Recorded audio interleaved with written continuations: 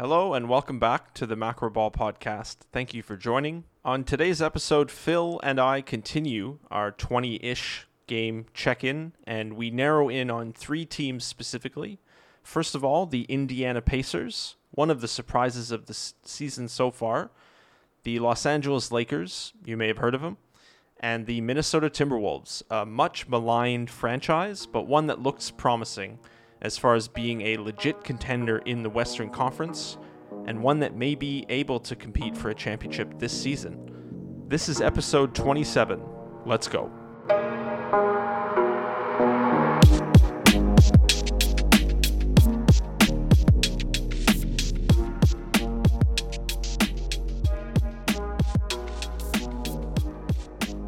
Let's get to the Pacers.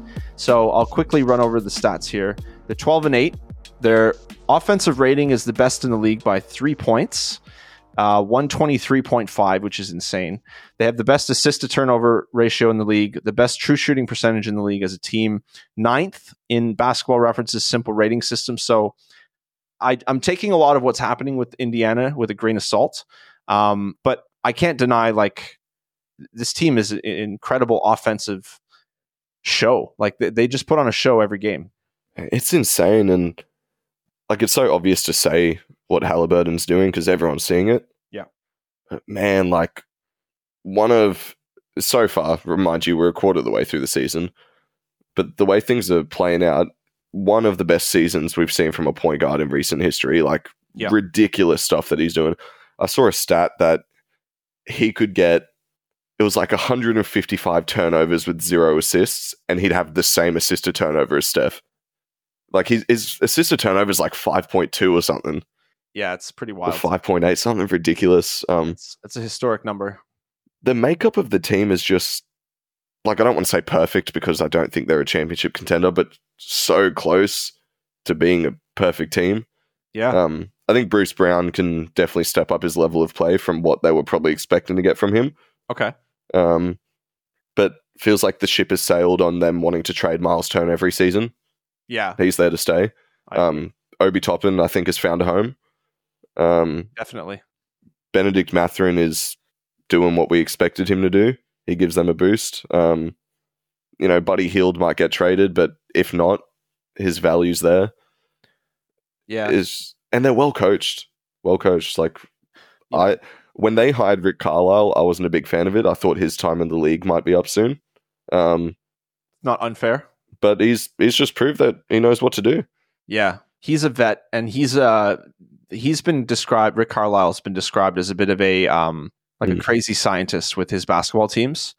Maybe not to the degree of some of the other coaches, but I think he's up there as far as coaching quality and sort of knowledge. He's been around the league for years. I actually didn't like it because he used to coach the Pacers many years ago, and it felt like he's coming back to the old well. It was kind of a lazy move, sort of like the Hornets hiring Steve Clifford. Yeah. Although Clifford and Carlisle shouldn't be in the same sentence. I apologize, Rick. But yeah, so they've been excellent overall. I think one thing he really deserves credit for, in regard to his growth as a coach as well, is there was a conversation when in his Dallas days, they didn't give his point guards the keys. There was no such thing as an on-court coach with his teams. It was very much his way. That's why Rondo didn't get along with him. I think that was part of the reason they moved on from him with Luka's sort of time. But you got to give him credit because Tyrese has the keys. He is I hate the whole conversation about true positions, but he's as true as a point guard's meant to be in today's game. 100%. No, I think I would say Carlisle and Tyrese are a great combo. Not having a point guard, the whole concept of point guard on the floor is I don't think you can even fight that because you're going to have someone on the floor who is an extension of the coach. Yep. And I think it was Nick Nurse who had said once that he encourages his players to give him feedback because their players are going to see things that a coach can't watch every single aspect of the game. Some of them may be really excellent at managing the game and subs and watching how a defense is going. But if a player is smart enough and willing to give feedback. If a coach doesn't listen to it, I think that's foolish. Yep. So not saying Rick Carl doesn't do that, but Tyrese has been a perfect embodiment of the point guard position this year. I agree. Just to quickly run over his stats, 27 and 12, pretty wild. 53% from the field, 44% from three, 88% from free throw, 8th in true shooting percentage. That's the best for a guard in the NBA, slightly ahead of Steph. It speaks volumes. Yep. He's 4th in player efficiency rating. He's 3rd in box plus minus, 1st in offensive box plus minus ahead of Jokic, which is insane. He's kind of like the guard version of Jokic this year. Yeah. 3rd in VORP and 41st in usage. This stat blew my mind because that's the old Jokic trademark that I've referenced before, where it's like this insane efficiency and obvious, like he's the fulcrum of the offense, and yet he's not that high in usage. Jokic is actually 4th this year, which is ironic because he was usually below 30 or 40. But yeah, Tyrese is doing all this with an actually limited amount of usage, which I think is amazing. And to me, the most important part about Tyrese and how they played this year is he plays with an enthusiasm that's contagious. And I don't think it's just him that's doing that. I think, Bruce Brown probably brings a bit of like championship enthusiasm, that sort of stuff, riding a bit of a high from last year when he proved that he deserved a contract after years of being thrown around in trades. Yep. But I think the Pacers, they have an it factor this year, despite that. Like, I don't love that they don't play any defense. I think when you want to be a championship contender, history has shown that you have to play some defense. You need a good especially offense. when they have the guys, right? Like they got Bruce, they got Miles. Like they shouldn't be one of the worst. I think they should be at least average, I think. Yeah, I think Mathurin has the talent to be good defensively. Also, Toppin can defend multiple positions when he wants to. He's been a perfect fit on that team too. Of course, didn't happen with the Knicks, a classic Knicks situation. But yeah, the team just plays well together. And I think you're right. They're not going to move off Miles Turner. I think he's having a borderline, probably not going to make it, but borderline all-star season. He's averaging like 18 and 9, something like that. He's playing really well and defending the rim as he usually does. But yeah, so if they can figure out the defense, I think they'll take off for sure. It's funny with them too, because the narrative is starting to be pushed. Like I know you didn't dislike, but you didn't see eye to eye when I made like a Hallie MVP comment sort of in the spurt of the moment when he was hooping the other day. Yeah. But the media's starting to push, like the last 5 or 10 Pacers games I've watched, every time he hits a big three, they say something like, "Oh, the birth of a superstar, Halliburton's here." And everyone's pushing first team All NBA, which I don't think is crazy right now. No, it's not. But even Zach Lowe came out this morning and said he's an MVP candidate. He is. And the media, like they all, when one person says it, it breeds. So right. The conversation's going to be like up here for the rest of the season, unless they fall off a cliff. Yeah. So we might see some pretty crazy stuff in terms of awards and whatnot. I wouldn't be shocked if he's first team All NBA. That seems fairly likely, unless I'm forgetting. So it's like SGA, Tyrese. Oh, there's no positions. No positions, yeah. So, but I think those two are probably in there. Yeah. They should be like Embiid, Jokic. It's they'll be first or second for sure. Yeah. MVP is tough for me because, and I love this conversation. I actually think that the bar has been set so high over the last what do we got? 5 years. So you have Embiid last year, Jokic, Giannis. Yep. Not to say that Tyrese isn't a great, like he's not saying he's not on their level, but I think the bar has been set for the level of play with those three, Embiid, Jokic, and Giannis, that Halliburton has an extra step to go up. But that's not the only aspect of an MVP vote. There's also narrative, like you said. Yeah, like I definitely get your point with that, and I think you are right. I feel like MVP right now has this, I don't know if you've got the same feeling or if you'll get it. It's got this like energy to the conversation where it seems like people are really eager to give it back to a guard. Like over the last few years, it was like, oh, the big men are winning again. And it's been half a decade of bigs. And it's like, Tyrese is getting the conversation. SGA's in the like 5th on the ladder that they track or whatever. Anthony Edwards was getting talks before the season. Like it seems like there's a bit of a desperate push to get guards properly in the conversation again. So I don't know if that's just me. do you think this is like a Marcus Smart Defensive Player of the Year type of thing? I don't know. I don't even know where it's coming from. It just seems, I don't know. It could be, I mean, if we really want to like put our tinfoil hat on, from a branding and marketing perspective, big men have never been as marketable. Not as marketable, yeah. Yeah, so it's just, I think there's value in guards being the face of your league. And like I said, narrative, off-court stuff, like the personality of sort of guys like that versus someone like Jokic.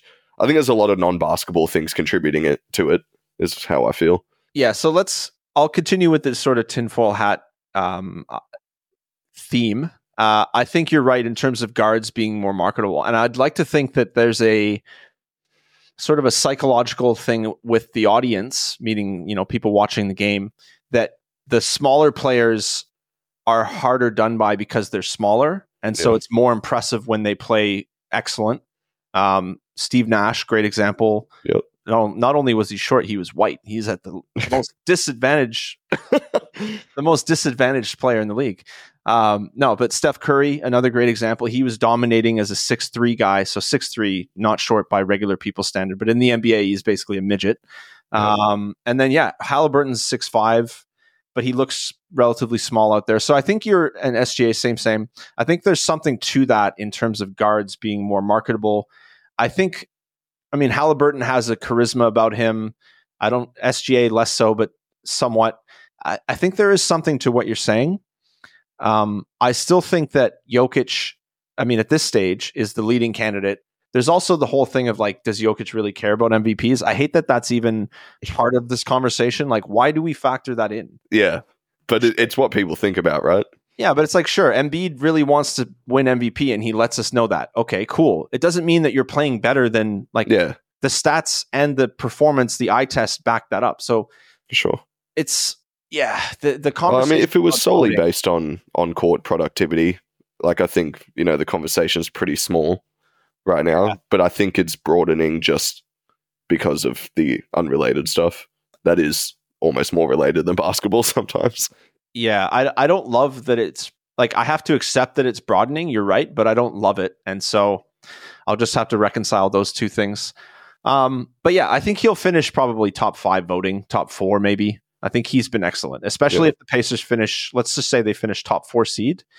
Yeah. No question. That's going to help a lot. Yeah, he might even get, despite the removal of positions, he might still get first team All-NBA. He should be an all-star starter. I hope that's true. Yeah. There are positions for that, right? Yes, that's going back to normal formatting as well. So just east-west, front court, back court. Because he's, I'd say, the best guard in the East right now, the way he's playing. Put him above Dame. Yeah. Put him above Maxey. Okay. Yeah, he's got to be starting. I can't think of anyone else that really is on his level, yeah. Donovan Mitchell, maybe, but no, not right now. No, agreed. So we'll see what happens with Halliburton and the Pacers. So let me just give you a quick best case, what I think, and maybe what you think. I think they can finish as 4th or 5th, like I said. They might scare someone in the first round and win a series. I don't think they progress any further than that. That's not a diss. It's just natural progression of the team. Worst case, they may run out of gas and lose in the play-in tournament. And then that essentially forces their hand to make some moves in the offseason. What do you think? Yeah, I like that. I'm not mad at either as well. I think I said the other day, if you're not a contender, your whole team shouldn't be untouchable. So even if they do make moves, I'm not opposed to that either. Because it is a big health thing. Like last year, they showed flashes and streaks of being great, but when Tyrese wasn't playing, they just weren't even a team worth looking at. Yeah, exactly. So yeah, it's definitely possible. Can definitely steal a playoff series with the right matchup, but not really realistically going further than that. But again, that doesn't take away from the stuff that they're doing. No, they're super fun to watch, and I think there's nothing wrong with that. Sure, they're flawed. Their defense sucks. That's fine. I think they're maximizing what their roster is right now in terms of offense in favor of getting through the regular season. I worry about, and maybe I'm overthinking this, but I worry about the burnout effect of that. Let's say game, 68, are they going to be going as hard? Maybe not. We'll see. Yeah, I think there's value for fans and the league in a team like that existing. Like they're like the definition of a league pass team. Okay, let's talk about the Los Angeles Lakers. Oh, your favorite? Yeah, everyone's favorite. I honestly, I actively avoid talking about the Lakers, but I think I have to in terms of like they're an interesting team at this stage, even though we're 20 games in or so. I think they're very interesting to talk about. So quick stats: 14-9, fourth in the West. They're 22nd in offensive rating.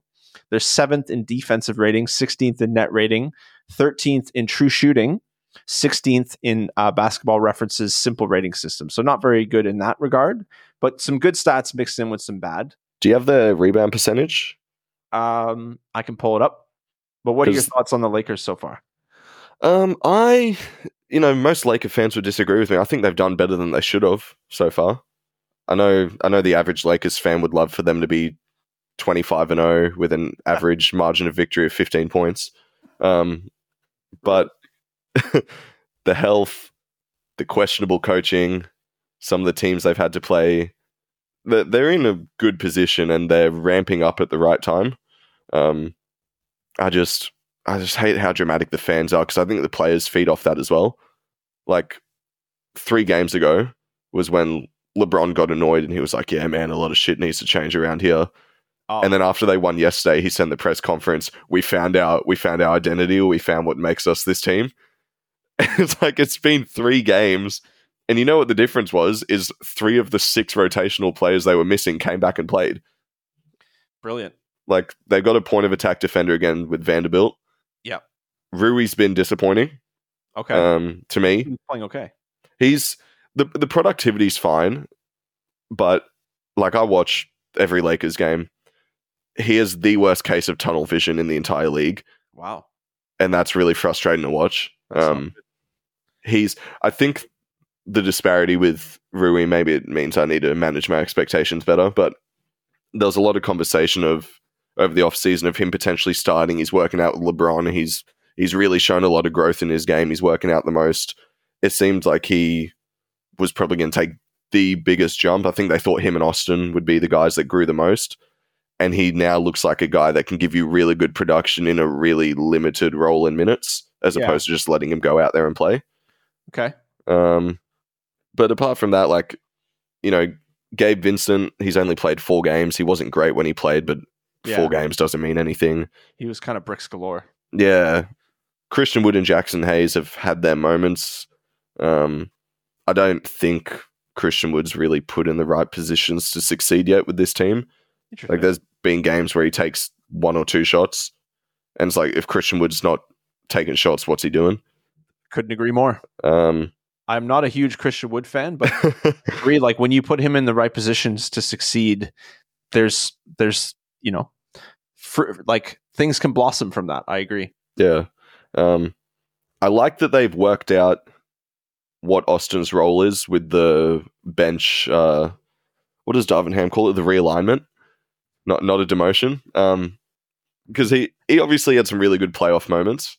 Okay. And then over the offseason, they wanted him to be the primary ball handler. They want him to become a point guard. They think he can be a future all-star. He's a legit third option.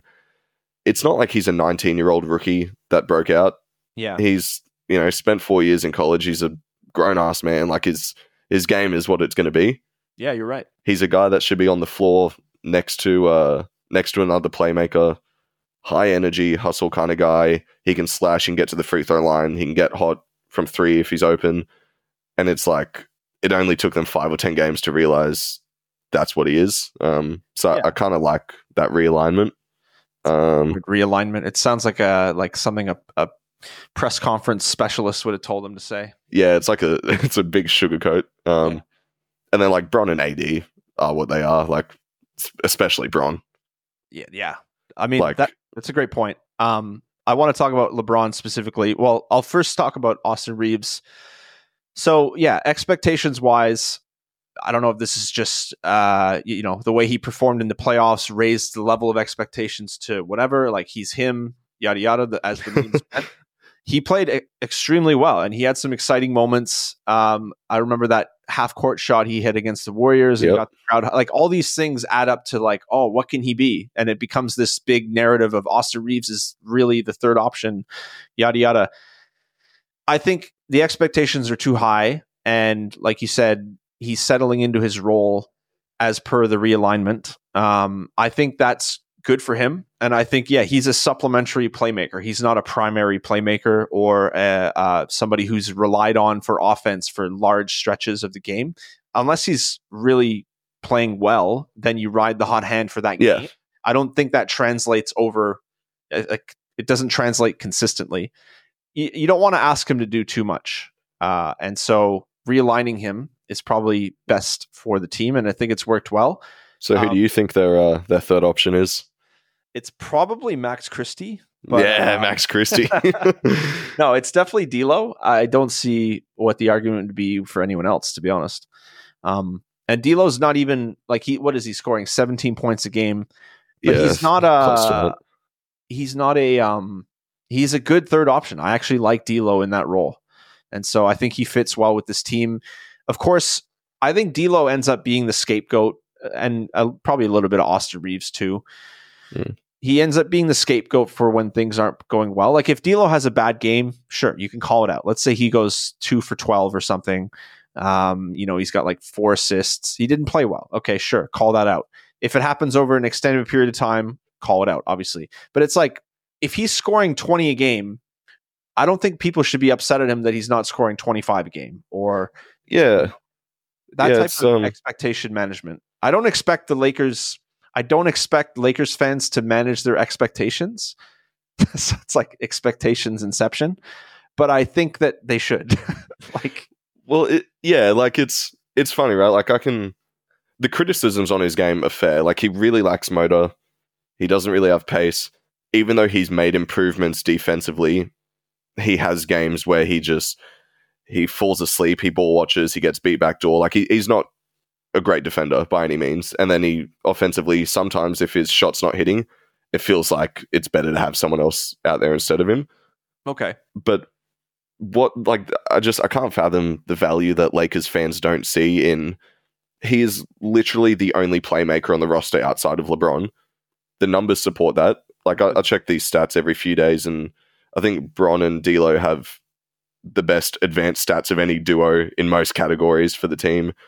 They're both top 2 in assists. They're both top 2 in feeding AD, like passes per game. Yeah.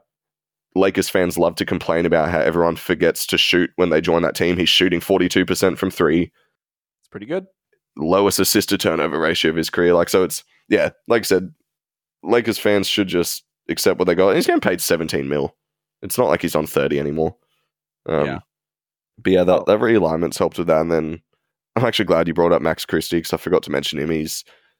He was waiting for his turn again in the rotation, and once he got it, he was a bit slow, but he's started to have an impact a little bit. Cam Reddish, he's come out of his shell. Yeah. No, I didn't mean to turn Max Christie into a meme. It's more of just like, I guess he is a good player when he gets the opportunity. And same can be said for what's his name? The other dude, Hood Schifino. Hood Schifino, yeah. I always get the double last names. I always mix them up, dyslexic. Anyway, they have some good little young players like that. But the main rotation, I think, is like they had a dream off season by all accounts. But then that turned into expectations of, this is a 60-win team, a 65-win team. We're talking about LeBron James, who basically plays 55 games every year now, and AD, who's very similar, although he's been healthy so far, and I have to give him a lot of credit. We haven't seen streak close yet. And I think LeBron's just shown that he really wasn't healthy in the playoffs last year. And still played really well. Yeah. Classic LeBron. Insane. For a 30, he's turning 39 in 4 weeks. LeBron doing what he's doing is pretty insane. We say that a lot. It's a broken record, but it's worth talking about. Like this guy is 25, 8, and 7, 41% on threes. That's the best mark of his career. 5.6 attempts per game. This is what I expected from LeBron like 3 years ago. He would turn into a better shooter and less of a rim attacker, even though he's got the size. you would always argue that post-ups in mismatches are a good thing for him because he can do everything on the floor. Like, he's a supercomputer. He's just lost a step in terms of his athleticism, and that's obvious. Like, he's 39 like that's years old. fine. It's fine, but he's crafty. There isn't a more intelligent basketball player outside of like Jokic, probably. We're talking about someone who continues to defy logic as far as what a career can be, but I don't think we should expect anyone else to do this for a long time. And I'm just glad I'm here on the same earth as him to witness it. Yep. It's pretty amazing. Definitely. Just quickly on AD, he's been healthy, like I said, 23 points per game. I expected more. I don't know if that's fair, but I think they're spreading the offense out a little bit, and he's also able to focus more defensively as the full-time center now. He's second in the league in rebounds. He's second in the league in blocks per game. He's fourth in blocks percentage. So he's doing everything you could ask him to do defensively. I think he's in the on the short list for Defensive Player of the Year so far. I'd say him, Rudy, and probably I can't think of anyone else off the top of my head. But yeah, Bam. I'd always throw Bam in there. He was my pick. I don't know if that's going to happen, but yeah, he's on the short list, and I think that's actually good that he isn't as offensively relied upon. Like, maybe like when he was in New Orleans, he was the number one option. He's definitely best suited as a second option, in my opinion. Yeah, I think he probably suffers the most from the lack of playmaking outside Bron and D'Lo, because there are times watching the game with. I've talked about it before with the staggering the minutes, and maybe I'm overlooking something, but Darvin Ham sits Bron and D'Lo at the same time a lot in the first half, which I don't really understand because it does leave lineups out there where you go a few minutes and you're like, why has AD not touched the ball? Like, why am I just watching Rui and Austin take turns playing one-on-one? AD's playing fine, but that 23 could definitely be 26. It could be, yeah. And that's probably, you're right, that's probably a product of the lack of playmaking. So do you think there are options, like with the pieces they have, is there anyone you would sacrifice in favor of more playmaking, or do you think they just play it out how it is? In terms of making a move? Yeah. Well, it's a wait and see, because I hope that Gabe Vincent can help with that.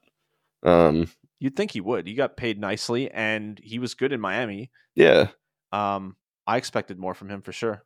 Yeah, like he's obviously not the best playmaker in the league by any means, but in small minutes off the bench in lineups when he's playing with AD, you think that he could help with that.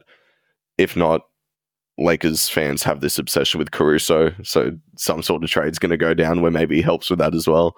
But even he's not an insane playmaker, so I don't know where the move is if they need to. Yeah, I think they just play it out and live with the results probably. Yeah. I was thinking, do you think that they run the Austin Reeves, Rui stuff? Do you think that's to empower Reeves to be more of that additional playmaker? Like, to continue to give him confidence and repetitions? Yeah, I think they try and play through him a lot. It is hard because it's how else is he going to learn how to do it if that's what they envision? But it's the Lakers, so like I said, the fans want them to go 82-0 every year. And if he just doesn't have it in him, which is fine, when do you start to shorten that leash a little bit? Yeah.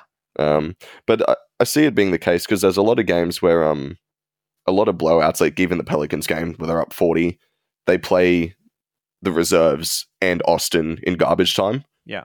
And maybe that's to give him more reps at that. Yeah, it's possible, but I don't know if he has it in him.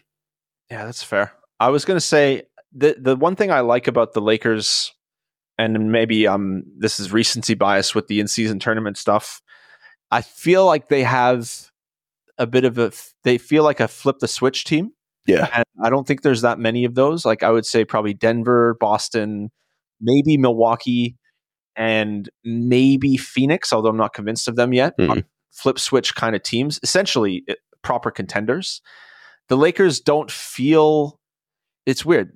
I think they're a contender, but they don't quite feel like they're they're not elite yet. Yeah, no, I agree. So a flip the switch team because of LeBron and AD. Like, AD in the playoffs is unbelievable. Like, that guy just dominates. Yeah, ridiculous. Both sides of the floor. And I'd like to see their offense improve, but yeah, I don't have too much of a problem with this team so far. I think they're probably where they should be. Unless Austin Reeves turns into the White Mamba. SGA, yeah. Yeah, I think the downfall of this team is Darvin Ham. Like, please go on. it's just, he is a second-year head coach, so there's plenty of time to grow, but at the same time, there is always urgency when you're the Lakers. And I don't think it is just a case of scapegoating. It is like there's bad lineup management, the schemes and the points of emphasis are poor.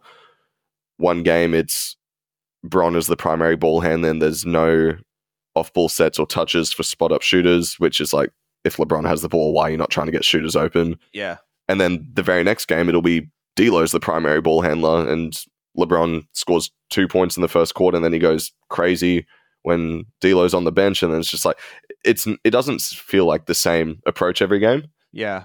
And that's what I find really weird. And perhaps it's just him experimenting and trying to work stuff out, but there's days where it's like, oh shit, like this is okay, this team is that, and then there's others where it's like, what are we doing?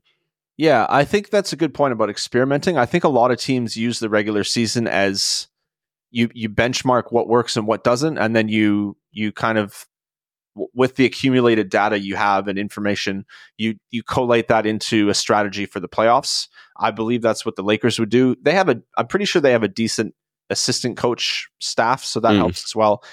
I'd like to think that Darvin Ham, it's clear that he can command or coach a good defensive team. You'd like to see more, I agree with you, more variety offensively. I would like to think they can rely on a 39-year-old LeBron less, but I also think that's that's what LeBron would want. Like, LeBron doesn't necessarily trust everybody. Yeah. So he's going to be ball dominant. And I think that whole narrative of like, can you rely on LeBron? It does, like, that conversation shouldn't happen. It's LeBron his influence is too strong to change. Yep. I don't think that's a conversation that's going to happen. So that's who the Lakers are. And I think, yeah, a bit more variety outside of LeBron and D'Lo would be nice. It is funny to hear you say, because I haven't watched nearly as much Lakers as you, but to hear about Rui getting a lot of isolation is kind of funny. Well, it's funny because I won't go into it too much. It doesn't feel like it's drawn up for that. It's kind of just like he gets the ball and he's like, all right, my turn. Okay. So he's got a bit of tunnel vision. Yeah. Yeah, definitely. He said the worst in the league, right? Some of the worst that I've seen. Jesus. Not like good. Last guy to kick out to a shooter. Yeah. Okay. Torian Prince is bad at that as well, but that's probably enough Lakers. No, I was going to say last thing on them, best case, I think they finish top 3 seed, make the Western Conference again at minimum, possibly win a title. I think there probably would have to be some other factors in play there. They have to get some favorable matchups probably. They can match up with most teams, if not every team. But yeah, I think they have the potential to win a title. That's not really a hot take. Worst case, I think they run into a bad matchup maybe in the second round. Mm-hmm. Maybe they run into the Nuggets again. It goes maybe 6 or 7 this time. I don't think they can beat the Nuggets, but I could be wrong. Yeah, I don't like their chances against the Nuggets, and that's why I think worst case could be first round, because yikes. Well, just in the sense that like the Nuggets have taken the foot off the gas a little bit. Obviously, they're not entirely healthy, but I don't think the Nuggets care if they're the 3rd seed. Okay. And the Lakers, they're sort of floating around that middle ground. It changes every day at the moment. They can obviously ramp it up and finish top 3, like you said. Yeah. But if they do finish 6th and they match up with Denver into the first round, like I don't see a world where they beat Denver in a playoff series based on right now.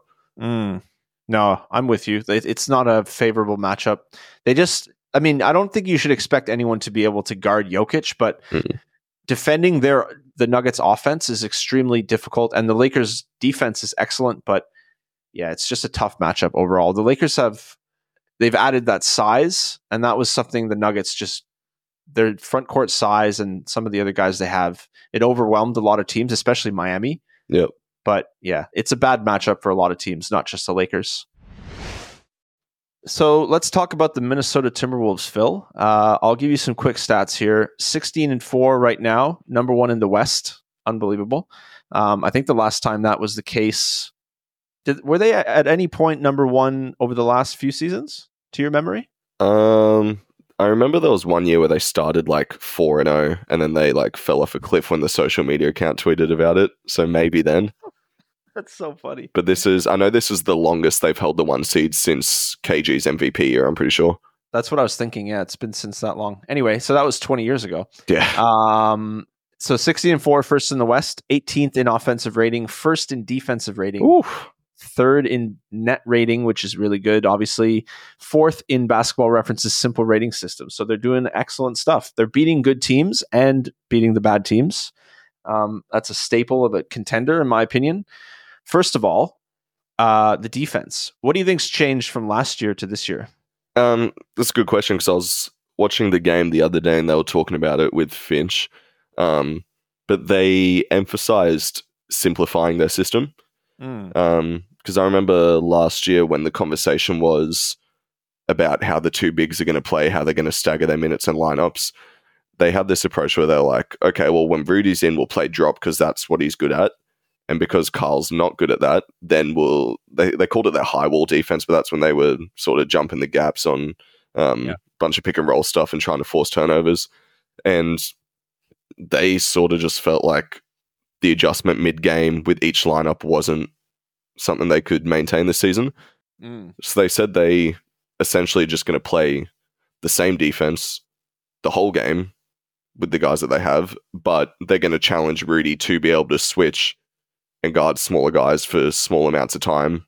And it's worked, man. Like, they look so good. Yeah. No, they do look good. I was going to say, so I just pulled up their stats from last year. So the best defensive rating in the league last year was Cleveland. Let me sure this is regular season. Yeah. 109.9 was the best. Minnesota was 113. They were 10th, tied for 10th with the Raptors, actually. And then this year they're 106, and that's first by a couple percentage points ahead of Orlando. So that's pretty incredible stuff. Again, smallish sample size compared to a full season, but to go from 10th to first with the expectations you bring in with Rudy Gobert as your guy, I think they've finally realized what they should be. And yeah, I was skeptical about the Cat Gobert duo in the front court. I think we talked about it last year, and a lot of people analyzed it where it's very interesting to me. Cat had been the center in every scheme and every lineup for years, essentially. And then he's asked to then be a power forward, which he started his career as, I believe. Yeah, I think his first year. He had kind of evolved into a full-time stretch five, and I thought that was his best. That's the best way to use him anyway, but he's really worked on being a better four-man, and I think it's paid off huge, obviously. Yeah. I don't know if the thing I'm interested in is if Gobert, so let's say they get to let's say when the playoffs start, not if they get there. We have a matchup where Gobert is kind of played off the floor. Is Gobert going to accept that, or is that going to be a problem? That's something I think about. Same could be said for Cat, although I don't think he gets played off the floor as much as Gobert could. But that's something I thought about because again, you're paying Gobert $43 million. A lot of the time, you want to expect the player who's paid that much to be on the floor frequently. Yeah. But we'll see. Well, I sort of answer that question with another question because will that happen this year? Like the way they look different defensively, and Cat's really good defensively too. Like he's not just good for his standards; he's really locking guys up. Yeah. And then offensively, last year he didn't shoot it as much as he should have. He was kind of trying to be the perfect teammate, and now he's just letting it fly and efficiency's soaring. But yeah, defensively, if Rudy's able to switch and able to guard smaller matchups, and then Cat can hold it down if he needs to sort of lock down the paint. That's a great point. Small time. Like I don't really see them getting played off the floor this year, the way things are going. The way things are going, you're probably right. I was concerned. I can't think off the top of my head of a matchup where that'll happen, but if it does happen, I'm wondering how it will play out. Maybe I'm overthinking it, but you make a good point about Cat being the perfect teammate, because that's something that like I'll speak to just at a much lower level. I've experienced the same thing where like when I first came to Australia, I was playing basketball with people. I wanted to fit in and I wanted to make sure that I wasn't a hindrance. And then it's like, actually, you're really talented, bro. Like shoot the ball more. It's like, that's something you got to tell yourself. I think Cat's found that happy medium maybe, or he just doesn't care anymore as much, which is good. He's gotten over that aspect. And yeah, now we've also seen, speaking of finding his rhythm, Anthony Edwards has entered the MVP conversation. He's averaging 25.7 points per game, 6 rebounds per game, and 5 assists. He is in that elite category now, I think. 38% from three. He's in my top. He's taken Zion's spot in my personal top 5 favorite players to watch. That's just because Zion has let me down this year. But yeah, Edwards he's in that conversation. What are you liking from Edwards so far? He does it all. He's made some strides. I was 1 year too early when I had the MVP conversation predictions. Yeah. But obviously, the athleticism was always there and the talent was there. That was never any question. Yeah.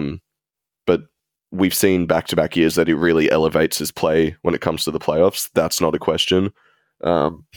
Legit 3-level guy, has the tools and uses them to be elite defensively. Like they don't really have any guys on defense that you can pick on. And his playmaking's improved. Last year, one of the biggest problems with the team was he couldn't feed Rudy. Like until they got Mike Conley, the best guy at feeding Rudy was Cat when he played. Like D'Lo didn't have that chemistry with him, and Ant couldn't do it. And then this year, like he drives, he beats one, he draws two, he dumps off to Rudy, and it looks so smooth watching them play. Yeah, like they look like a completely different team.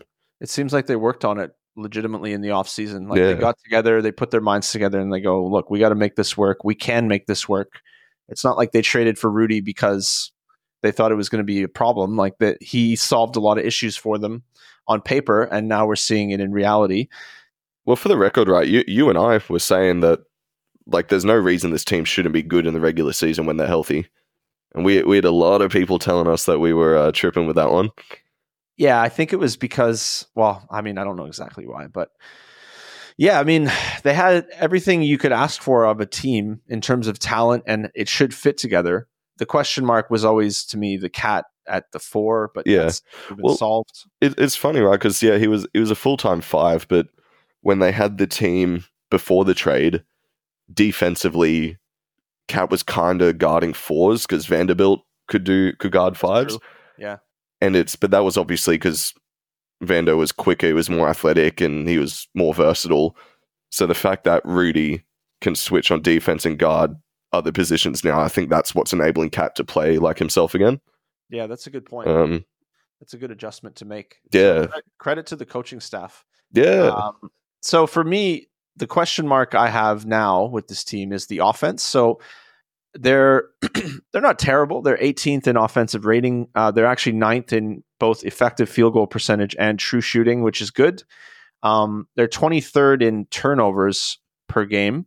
Now, if we look at some of the data, I've done a little bit of research into this. Like championship teams, turnovers aren't necessarily a deal breaker. Like there's been some really poor, as far as regular season performance and turnovers are concerned, there's been some really poor performances by teams that won the title. Yep. Obviously, there's 100 different other factors in that championship likelihood sort of scenario, but I'm not as concerned about the turnovers as far as their contendership, but I think they should improve that because why would you want to turn the ball over? But their offense overall, when I watch them, right, and I think they're a fantastic team on paper. Edwards and Cat, it's honestly hard to ask for a better duo, all considered. Like they drafted both of them. They've grown together. It seems like it's working.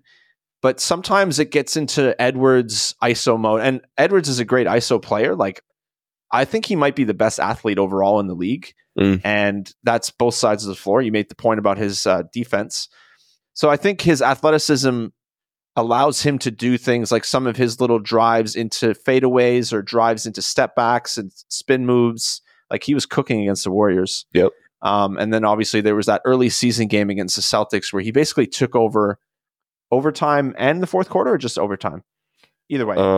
Against the Celtics, that was overtime as well. Yeah, he just dominated, and he was the guy on the floor that included a floor with Tatum, Jay Brown. So that spoke volumes. But the point I'm trying to make is that sometimes Edwards gets a bit too he falls in love with the step back 3 or just like difficult jump shots. Yep. And I do think there's value in having a player that can there's value in having a player who's confident in taking and making those shots. Like that's what, if I can just quickly reference DeMar DeRozan, that's actually something that DeRozan tried to become when he was in Toronto, and now he is that guy. But it's sort of like I want to be the guy that wants to take and make difficult shots because those come up in the game almost every game, especially in the playoffs. Yeah.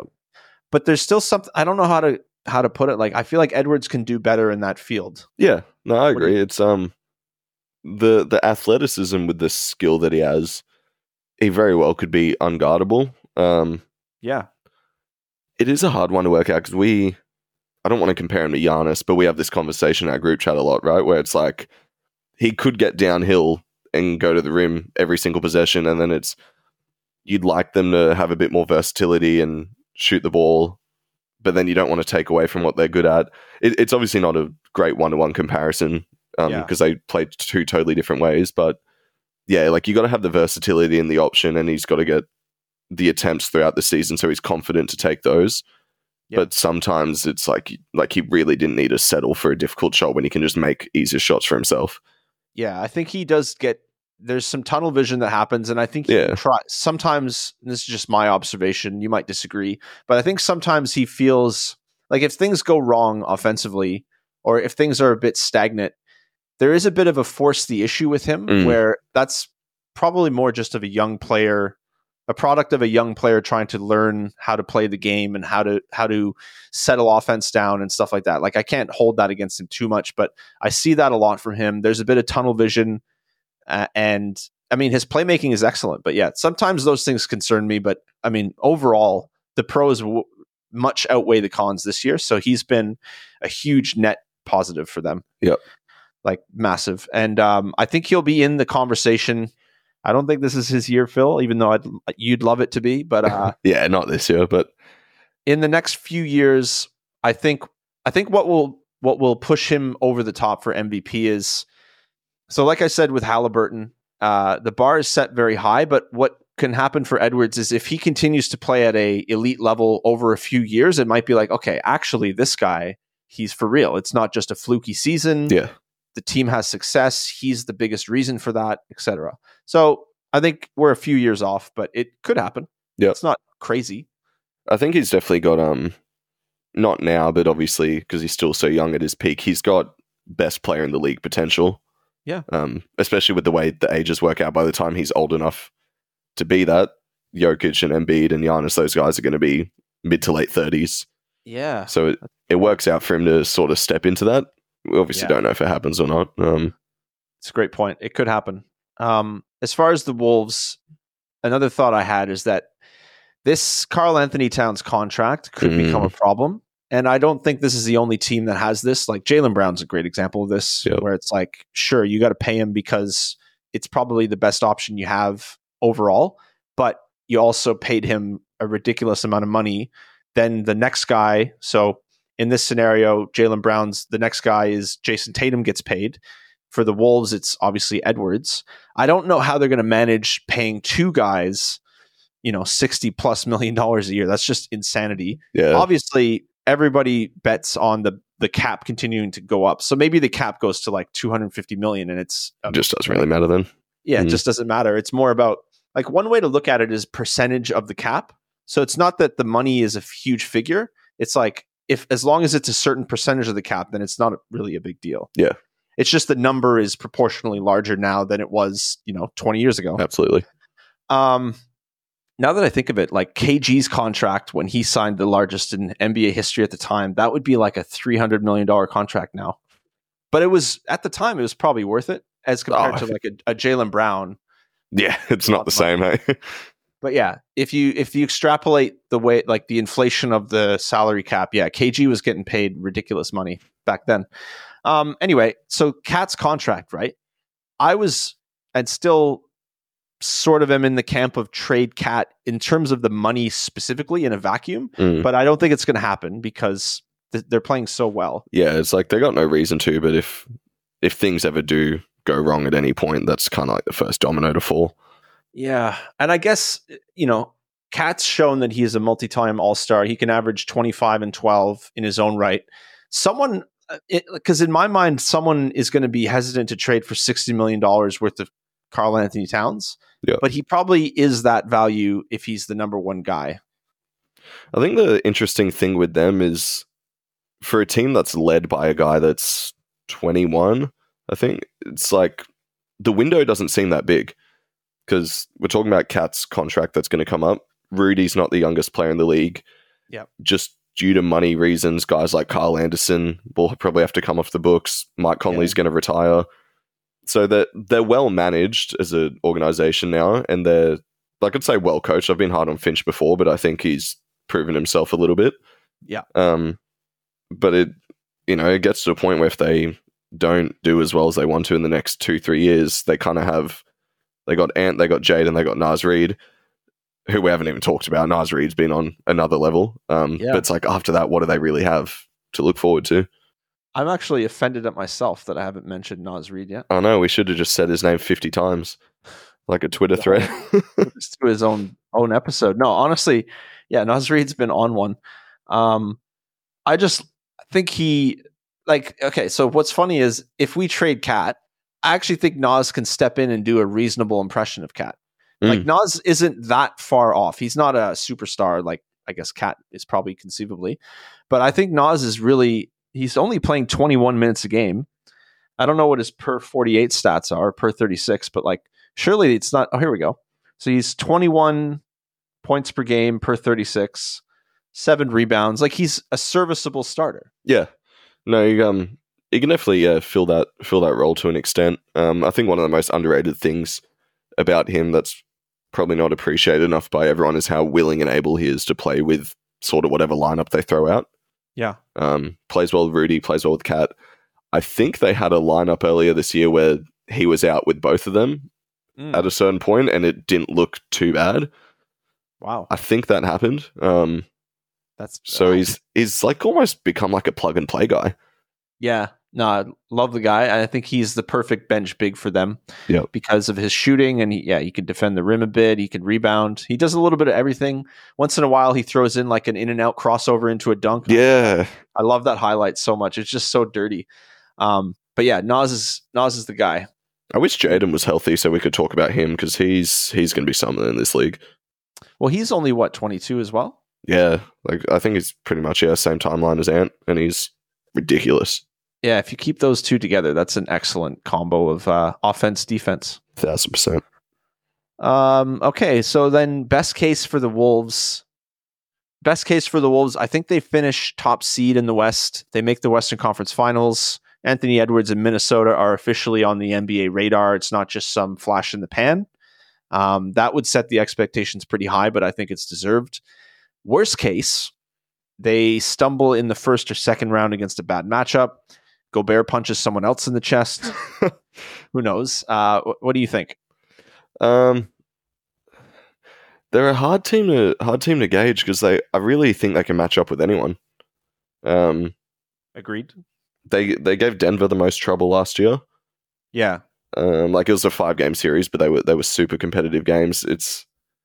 I don't know, it might sound crazy to say, but I can see a finals appearance, maybe like Western Conference Finals. I wouldn't be surprised. Finals is a bit of a stretch, but like I said, I picked him as my dark horse, which is weird for a number 1 seed, but I can definitely see them going that way. It's a dark horse 1 seed. I think you're right. It's an accurate way to put them. Well, no one would pick them, right? Like I don't think the average fan would, but I'm like, what reason do I have to not think that they could do it? You should ask them that question. Yeah. Worst case for them though, I don't even see any bad situation. I just think it's a matter of they get into a matchup in a competitive series and it's one of those that can go either way. Yeah. But I don't see anyone that just walks over them, like unless they have injuries, which you never hope for. Yeah. I mean, I think that like let's say Gobert went down with an injury. I don't think it'd be the worst possible thing that happens to them, even though that would significantly impact their rebounding and rim protection. But yeah, they have some flexibility there. But if they lose the wrong guy to an injury, just like any team, it's going to pose a huge threat to their ability to proceed in the playoffs. But I like the outlook of this team so far. Everything's green light, except the like I said earlier, the offense can be improved, but we'll see how that goes. I think that's a matter of repetition.